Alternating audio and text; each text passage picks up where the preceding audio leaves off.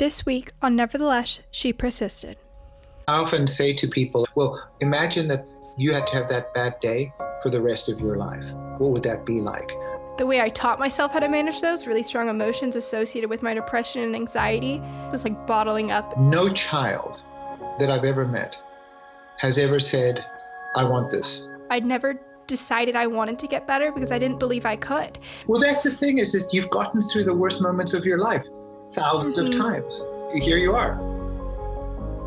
Today I'm joined by Dr. Blaise Aguirre, someone I worked very closely with during my time at 3 East. Dr. Aguirre has been a staff psychiatrist at McLean Hospital, the #1 psychiatric hospital in the country, since 2000, and is nationally and internationally recognized for his extensive work in the treatment of mood and personality disorders in adolescents. Dr. Aguirre is also an assistant professor of psychiatry at Harvard Medical School. He has multiple publications, including Mindfulness for Borderline Personality Disorder, Relive Your Suffering and Use the Core Skill of Dialectical Behavioral Therapy, and DBT and CBT, Skills to Soothe the Symptoms of Borderline Personality Disorder. Links to learn more about Dr. Aguirre will be in today's episode notes. Hi, thank you so much for coming on the podcast. I'm so happy to be on with you. So I wanted to start this episode the same way that we kind of first met and got to know each other, which was when I came to 3 East and I was sitting in that room and you guys were like, why are you here? And I was like, well, my parents said I had to. I can't stay at home anymore. And so that was like our first interaction. I'd kicked my parents out of the room. I was like, I don't want you guys here. And you said to me, you were like, you can't do this. You can't be here unless you dive into the work for you and if you choose to get better. And so I wanted to kind of ask you why you believe that's so important. Yeah. So one of the things that I think is, and I've looked at my own life and just, people around. And one of the things that I think of is like, let's just say I say, hey, who wants to go and climb a high mountain? And there was always a difference between like people who felt obligated to do something and people who wanted to do it, something for themselves. Because the people who felt obligated would often like fall back and then say, oh, I don't want to do this. But the ones who wanted to do it for themselves would push on. And the thing is that I've also found that so many people get told what they need to do. Like, you have to stop smoking weed, or you have to stop drinking, or you have to stop seeing this person, or whatever it is, that other people seem to know our lives better than we do, in the sense that they think that they know our lives and what we need to do. But often we don't see that for ourselves. I mean, saying like, I love running, but if I say, okay, you need to exercise, I think you need to run. Well, maybe I do think you need to run, but maybe that's not the exercise you want to do. So unless you can find the wisdom in it for you, I just don't think it's helpful. And allowing someone to make that decision for themselves is so much more helpful than being told what to do. And then it doesn't work out and somebody's told you to, say, well, it's your fault, So that's the way I see it. Yeah. No, when I think back to how pivotal it was when I chose to really work on my mental health for myself at McLean and at 3 East, I tried doing the full DBT program twice through. And I'd done all these outpatient programs at home and I'd met with all these people and nothing was ever changing. And I think, again, part of that was just needing the intensive residential environment. But before that point, I'd never chosen to work on myself. I'd never decided I wanted to get better because I didn't believe I could. Right. And so I agree completely that until I decided to get better for myself and saw the wisdom in it, that things didn't change. So the next question I kind of wanted to ask you, I talk a lot on the podcast about DBT skills and how much they helped me. And so when I was there at 3 East, I did a mix of the skills education, individual, family, group therapy, and medication management. For listeners, you're an expert in DBT. What are the benefits of dialectical behavioral therapy for adolescents and teenagers? Yeah. So, as we go through life, we learn how to do so many things. We learn how to walk. We learn how to feed ourselves. We learn how to write. We learn how to get onto a computer. We learn how to do podcasts. But the thing that we don't learn very well is how to manage our emotions. Now, if you think about, maybe, thousands of years ago, and our ancestors were sitting in a cave, and the only thing that they had to worry about was whether they were going to be attacked by a saber-toothed tiger. Well, they would learn how to manage that over time. But I think that in this day and age, our lives have become so much more complicated. And so emotions are more complicated in the sense that the things that are coming at us are so different. Relationships with friends, with romantic partners, with parents, with ourselves. And, then the other thing is that there's all these messages from all around, maybe on the internet, maybe, on TV about the way that we should be. So any kind of deviation from those kinds of, norms or standards, can be confusing. And then you sort of think, well, am I crazy? Am I just a different person? And so with all those other things like walking or doing a podcast or whatever it is, like you can ask people, how do I do this? And then, they can help you. But rarely do people say, how do I manage anger? How do I manage sadness? How do I manage upsetness? And so I think it's more and more of a problem for young people and adolescents, because for a lot of people, some people might learn how to do that as children, but very few get taught how to do that. So I think that that's one thing, that it's also something that you can learn. And then the other aspect of it is that, many of us live lives where we're not very present. We're either thinking about all the terrible things that are going to happen in the future, or thinking about all the terrible things that have happened in the past, but we're not present, because right now things are, generally speaking, in this present moment for most of us, not so bad. It's when we get caught up in all the beliefs of our mind, a lot of them false beliefs, and when we believe them to be true, that it's difficult. And so learning mindfulness skills is important. Learning how to tolerate difficult moments, distress tolerance is important. So these are things that many people take for granted, but you can actually learn how to not only do, but get better at them and apply them in different contexts. Yeah. I love what you said about how we don't really learn how to manage our emotions. And I think when I was younger and as I started experiencing these really strong emotions associated with my depression and anxiety, the way I taught myself how to manage those was like bottling up and ignoring them and not wanting to experience them. Right. And because we don't have a way to learn how to properly function and effectively cope with those, a lot of the time people kind of deviate and end up in an unhealthy way of coping. So yeah. Well, I think it's a very good point. I think it's a very, very good point that what you said, because you can bottle them up. I mean, that is a way of coping. It's not the best way of coping, but that is one. But the other thing is to say, if you were to say something like, oh, I'm feeling very angry, but then you look around and other people aren't feeling angry, then you might say to yourself, well, am I abnormal? Am I crazy for having these kinds of thoughts? When often, it's just the way that your brain experiences stuff. It's like if somebody's allergic to peanuts and they have a peanut allergy, but nobody else has it, their bodies have a reaction to whatever the peanut is that is different from other people. But that doesn't mean that they're crazy or it's just how they're reacting, and learning how to manage that is important. So we did touch on this a little bit, but one thing I wanted to kind of ask you about was kind of emotion education, because that's something that I know I never learned before I did DBT, which is kind of why we have emotions and what that experience is. Right. So once I learned what was going on and kind of accepted that and understood why the emotions that I felt were so big and so crazy and I was having trouble managing them. So I kind of had 3 questions. The first one was, why do we experience emotions? Like, why is that something as humans that we have? If we think about like the evolution of different capacities that animals had. So maybe, lions had big teeth and it could, eat a buck or something like that.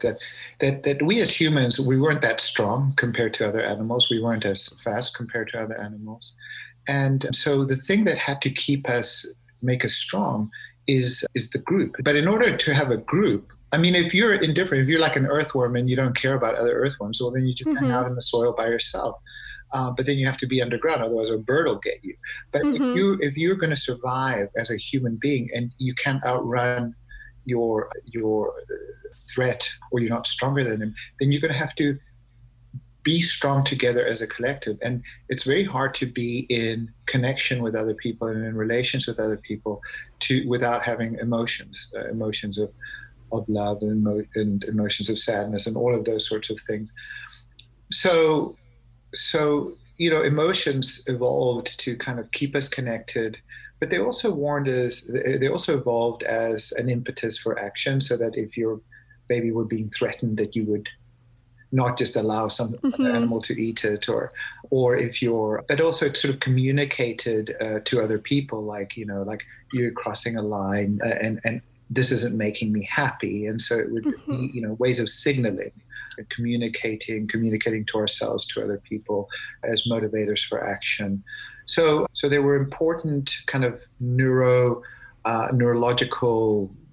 It was a neurological evolution, I think, in the brain that allowed for as a way of communicating to the self and to the environment what was going on. So that's probably how it all happened. Yeah.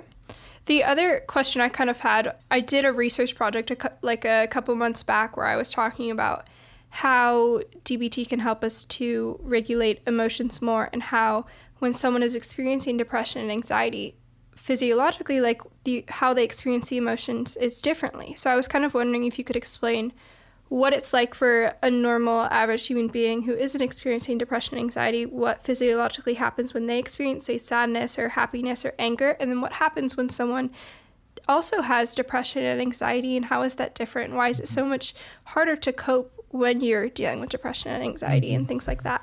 Yeah.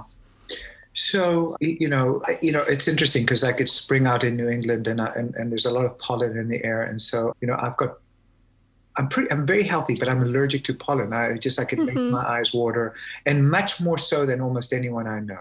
Other people also have allergies to pollen. So if you think about somebody having an allergy to pollen, maybe they're sniffling once or twice, they blow their nose and they're done. For me, my eyes water all day, my nose runs, I'm coughing, is sort of difficult to run.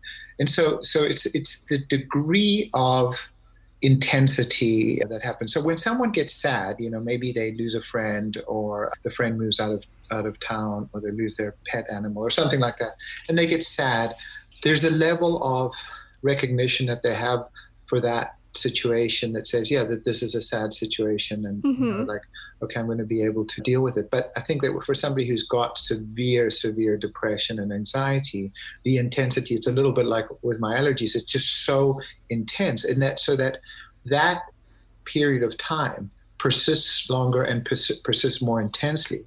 And I often say to people, because even people who've never had mental illness have had some really, really bad days in their life. And I say to them, well, imagine that you had to have that bad day for the rest of your life. What would that be like at that level of intensity? And for a lot of people, they sort of get it. So I think it has to do with the level of intensity with which you feel it, the duration of time with which you feel it, but also then the impact on things like sleep is that when you're very depressed, it's harder to sleep. You have thoughts racing through your mind, and a lot of them are negative thoughts about maybe not even wanting to live and stuff like that. And then you lose interest in things. You lose interest in relationships. You lose interest in friends, interest in eating. And so your body really begins to shut down and break down at very extreme levels. But I don't think it's a different thing. I think it's just a much more severe and intense form of it, lasting a lot longer. But I think it's on a continuum, so that some people experience it more mildly and others definitely powerfully. Yeah, that's something that I talk about a lot, because on the podcast, I'm obviously talking to listeners who maybe don't experience extreme depression or extreme anxiety or something like that, but we're all feeling these emotions just at different levels. And so the skills that I was able to learn in DBT, like my sleep and my eating and schedule, those are just as helpful to me as someone who just wants a little bit more structure in their life. So you don't need some qualification to grow more and be able to improve, because we all are experiencing the same things, just at different levels. Exactly right. Yep. Yeah. So another question I had kind of about DBT is that how can listeners kind of, if they want more support with DBT, what's your advice for finding providers and resources near you? Because that was something that I know my family and I had a lot of difficulty with when I started experiencing pretty severe depression and anxiety. Yeah.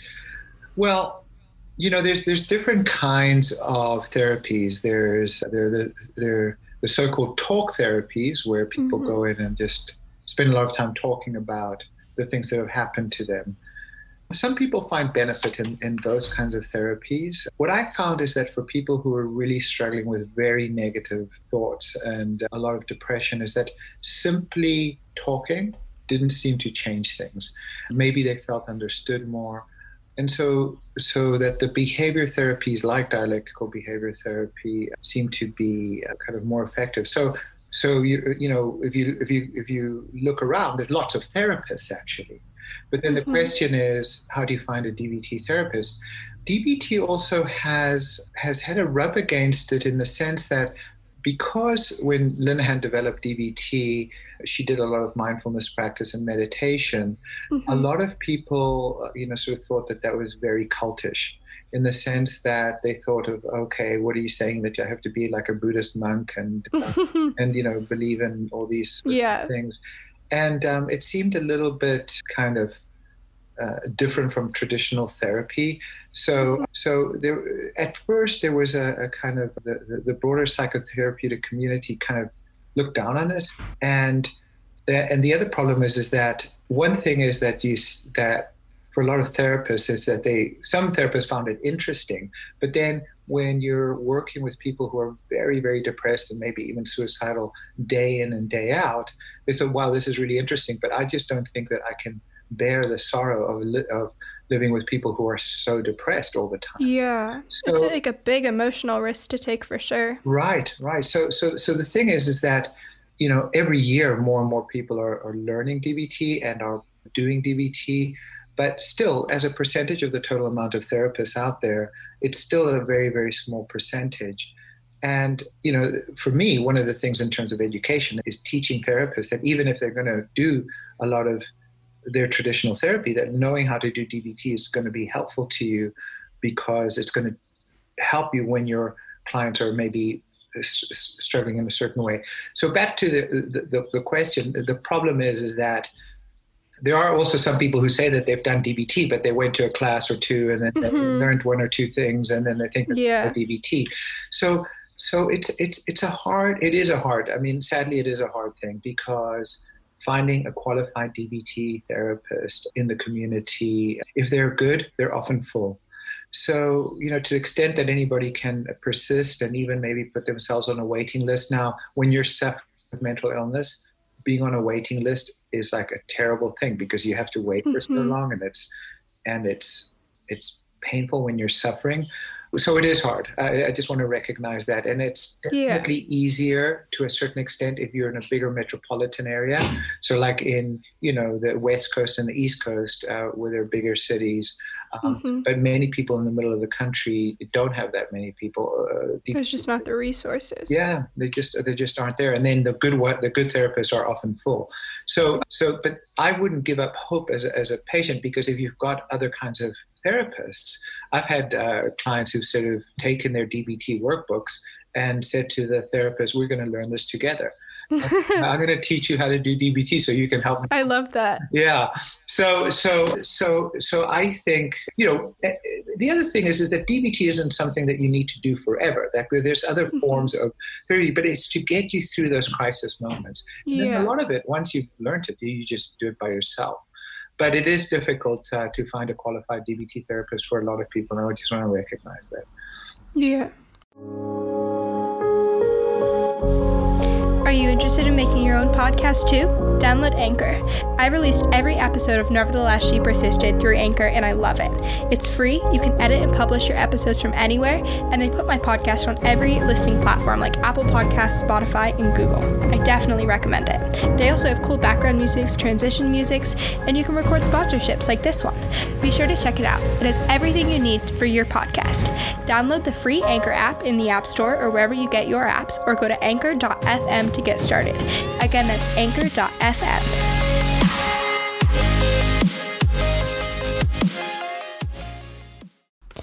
So when you were talking about why there's such a lack of DBT therapists, you mentioned that it's very hard for people to fathom the idea of working with a patient who's really at risk and is suffering a lot, and you don't really know how that's going to pan out.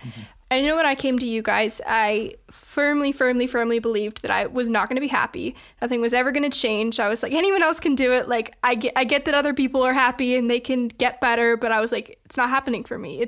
I just can't do it. And so I now know that's not the case. Like I moved past that, and I know that just belief that wasn't true. And so I'm wondering if you've ever, like at 3 East or wherever, have you ever come in contact with a patient where you're like, it's just nothing's going to change, and not because they didn't want to or because they didn't believe it would work, but have you ever met someone where you really were like, nope, they're just going to be unhappy forever. It's out of their control. No matter what they do, this is just what they'll have to deal with.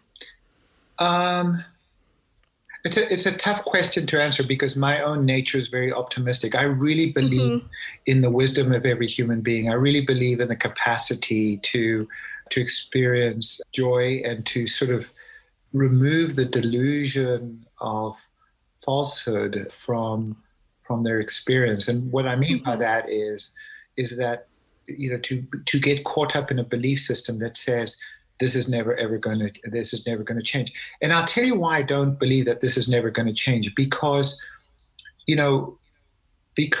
life is impermanent. We know that life is impermanent every moment. Like, I haven't seen you for a long time, but now I'm seeing you. So there was impermanence. So there was a change from what was to what is now. Yeah. And impermanence is on your side. Impermanence will help you. Now, I have met people who are very scared of change, or who have told me that they're scared of getting better, who feel that they need more resources around them to be able to protect them from themselves. But even those people have little moments of joy. So, but I think that there's also a question of readiness, in the sense of, depending on the person's circumstances, maybe they're living in fear. Maybe they're living in a very toxic environment that threatens them a lot. It's at least the suffering that they have is the suffering that they know. And it's comfortable. Like, there's nothing uncertain. Exactly. So rather live with that. But I've definitely had people who agreed, like they would, like they said, okay, I'm never going to be 18 years old ever. And then all of a sudden they get to 18 and they think, what am I going to do with the rest of my life? Yeah. Because I'm supposed to live. I never thought I'd get beyond this. So I've definitely met a very, very small percentage of people who've really been stuck and very afraid, and who've sort of continued to suffer. And I think it's also true, like, there's some people who have, say, depression, but then they've got maybe physical illness. I mean, we've met people who've had depression and then they've recovered from cancer, and they've had, chronic childhood illnesses like, severe arthritis, and they've got pain syndromes and everything.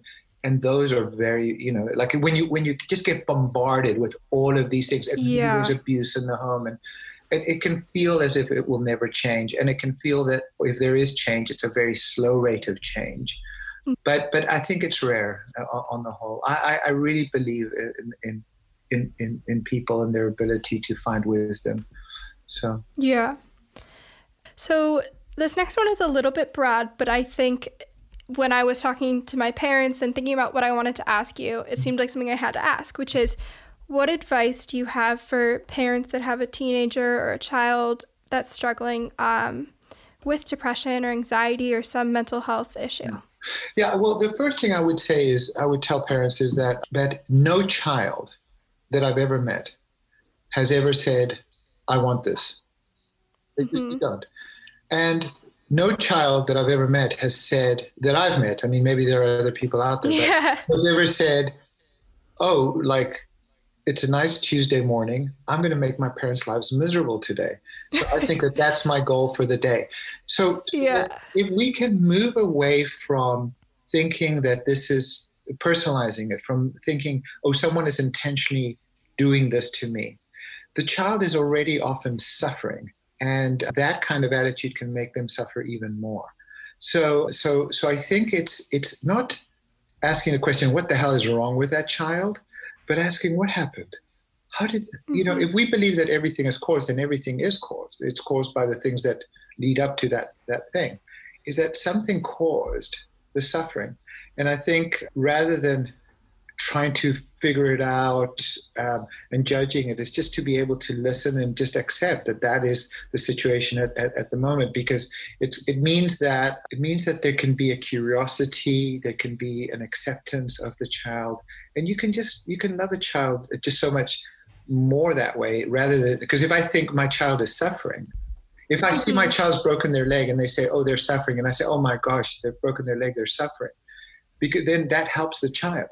So if you can do that, it's validation at like a minimum. Yeah. So that's right. It's a recognition that there is truth in what the person is experiencing. But I think that parents, either because of fear, they don't know what to do, will often blame the child. Hey, stop being lazy, get out of bed. You've got everything in the world. Why do you like, what more could you need from us, and all of that sort of stuff. So that's it would be sort of a validation, a curiosity, a slowing down, a non-attacking, and just being, just accepting that this is, I know it's hard, but it will often get to healing much quicker than simply attacking. Yeah. I know my mom struggled with that for a long time, because she was like, I just want her to like get in the car and go somewhere. Right. And then she'd be like, how is it helping if I'm like, yes, I see you in pain, and yes, it's suffering, because a lot of the time it's just like, how can I get out of this little mini crisis? How can I keep moving and not just look at the big picture? And now my dad and I will laugh when he's like, I really tried to like play classical music as loud as possible to get you out of bed. And I don't know why I thought that would work, but he just didn't know. He didn't understand it. And it took that curiosity and asking those questions, and then that acknowledgement and growth together for him to understand, and for us to all move past that. But yeah, so if that's what you tell parents, what would you tell teenagers or anyone that's suffering from mental illness? Well, I think a few things. One is, I want them to let me know about what it is that they're experiencing and suffering. It's so, like, I think too many professionals, like somebody comes in and says, oh, I'm depressed, and say, okay, well, you're depressed, here's, take this pill. Or like, I'm going to tell you what you need. But I really believe that it has to come from within you. Like, this is my experience. So that I am not going to judge. I'm just going to listen. I'm going to understand to the extent that I can. I'm going to hear you out and ask you what it is that you want to change, how it is that you want to live your life. And if what you're doing right now is changing your state of suffering, and if it isn't changing your state of suffering, maybe you can do something else. Now, I don't know that other thing that you're going to do is going to make things better. Maybe it does, or maybe it doesn't. But it's going to be different. The whole saying of insanity, doing the same thing over and over again and expecting a result. And it's like saying, okay, but you're stuck in this loop of suffering.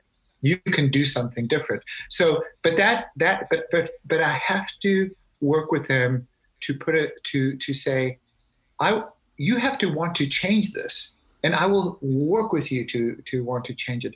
But you've also got the freedom to not want to change this.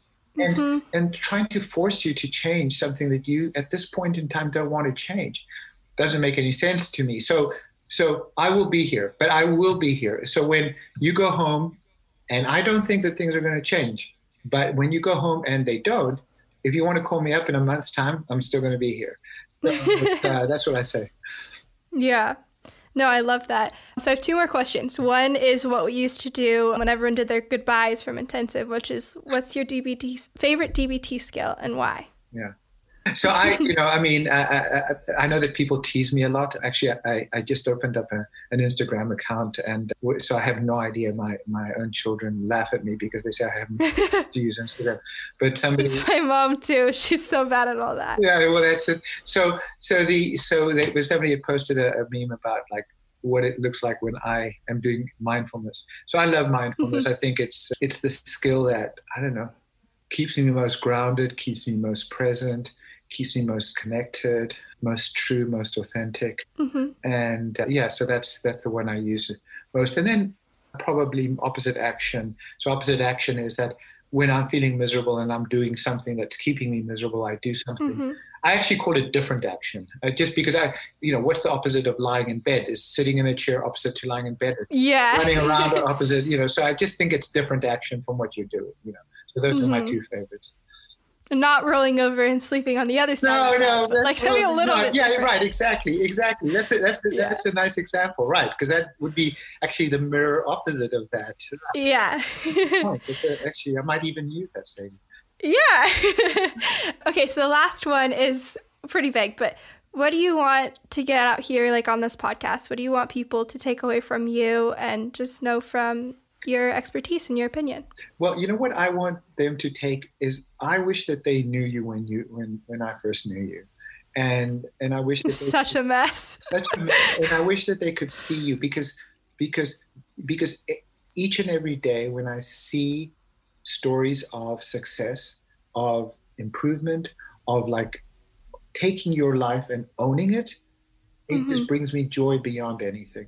And so that's what I want them. It's just, like they can't know you, what you were like then. You can tell the story, but I think that, you're the exclamation point at the end of this podcast.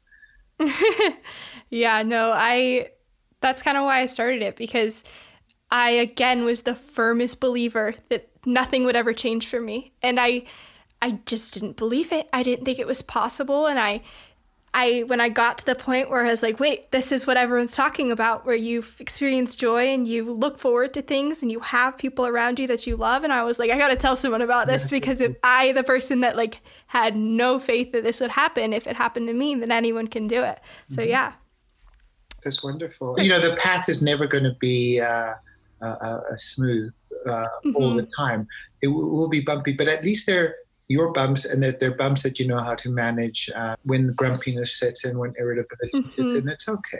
It's okay. Yeah. And I think that was like something that was crazy for me when I would feel depressed, because I would immediately go into, oh no, I don't know what to do. Like, this is awful. I feel like this. And I was like, wait, but I got through this. Like, I know how to do this again. Yeah. Well, that's the thing, is that you've gotten through the worst moments of your life thousands of times.